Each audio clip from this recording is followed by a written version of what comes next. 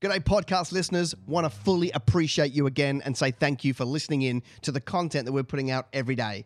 Hey, listen, I'm not sure if you know yet, but tickets for the Kingdom Business Summit 2020 are now available, and I would love you to jump in there early and go and grab your tickets. There's an insane, crazy ticket offer available for a short time. It's just $79 for one ticket and cheaper if you buy multiple. That's a small amount of money to let me and a team of world-class business people invest in you for 2 whole days. There's going to be worship, there's going to be ministry, and of course, practical business training. So why don't you jump over to kingdombusiness.com.au, that's kingdombusiness.com.au, and grab your ticket early because the cities will sell out. Anyway, thanks for listening. Let's cut to today's bit of content, and I want to appreciate you again and say thanks for all of the time you invest in our content.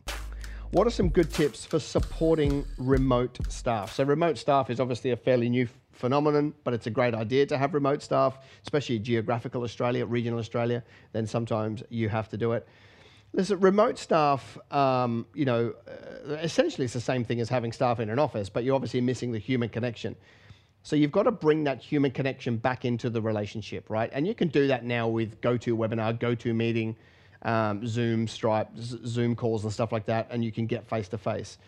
If you've got a team in an office and you've got one person or 2 people that's remote, buzz them into the meeting and interact with them so that they feel included would be a good idea. The mistake a lot of people make when they have remote staff is they don't have a set of KPIs to hold them against. So it's great to give people automation. It's great to let them be remote, work from home. The mistake is that you can't keep tabs on what they're doing. And so as an entrepreneur, you get super scared that they're ripping you off or not working and things like that. The way around it is the trade-off for them being able to work remotely or have some autonomy. The trade-off is that they report more regularly. They report more regularly to you. So if I had remote staff, I would have a report at the end of every day where they send me information so that I can check that they're on the right path, that they did the work, that they hit the standards, and they did it well, right? I would have a report that comes to me every single afternoon, and then maybe a bigger report that comes to me on a Friday summarizing the week, and maybe even a different one for the month. But I would have reporting that comes to me all the time. And then for them, I would be making sure they have human connection. Remember, you've always got to be instilling your vision and your culture into them, which is harder when they're remote. So it might actually mean that you have to be a bit more intentional about that, spending a little bit more time with them, sending them a little bit more correspondence than you would do inside an office. Because the culture in an office is actually, it's constant. You know, people say something, people don't like it or they do like it, it gets championed, there's high fives, you know, there's that, so you miss that. So you've got to have that, you know, that intensity of culture when they're remote, and the only way you can do that is probably by being a little bit more hands-on, okay? So if they're remote, you know, get them on a chat where you can spark with them from time to time and things like that.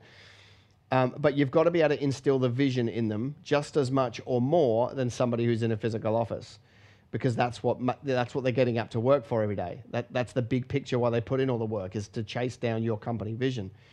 So the way you just got to make sure you keep instilling that in them, and that could be that you go out of your way to send a few more emails or an SMS or a chat to your remote staff to keep them in the loop, keep them valued, and then they probably won't feel like they're always remote. And the other thing I would say is you've got to have a system for seeing them. Now, if they're in the Philippines, you probably have, if you've got a team over there, probably have to go and visit them once a year. If they're in a different state, jump on a plane and visit them 4 times a year, or get them to come to the office 4 times a year. I wouldn't just keep them remote, because those relationships never get particularly strong. If you can be eyeball to eyeball with people and then have an agreement with them where they're remote, they're going to do a better job, feel more included, give you more discretionary effort until they see you again, than if they just never meet you or you never invest into that relationship. So that's how I would do it. All right, any business questions? You can pop them in the comments. I've got a question for you though. Have you bought your ticket yet to Kingdom Business Summit 2020? Biggest lineup of speakers we've ever had, the most practical training, prophetic ministry, prayer, worship night. Imagine, you know, for those of you that have been before, maybe put a comment about your favorite thing about the summit. But if you haven't, you know, just one of the things we do outside of all the practical business training is we do worship together, and I preach a message, and maybe it'll be me or maybe it'll be somebody else next year. But But imagine lifting your hands and praising Jesus with a few hundred other kingdom business people from your state. It's a really powerful time and a whole bunch of fun. So put in the comments below, for those of you that have been to the summit before, put something in there that champions people that should be there. Put something in there that somebody might read that goes, you know what, I will go. All right. Now, if your comment's negative, we'll just delete it.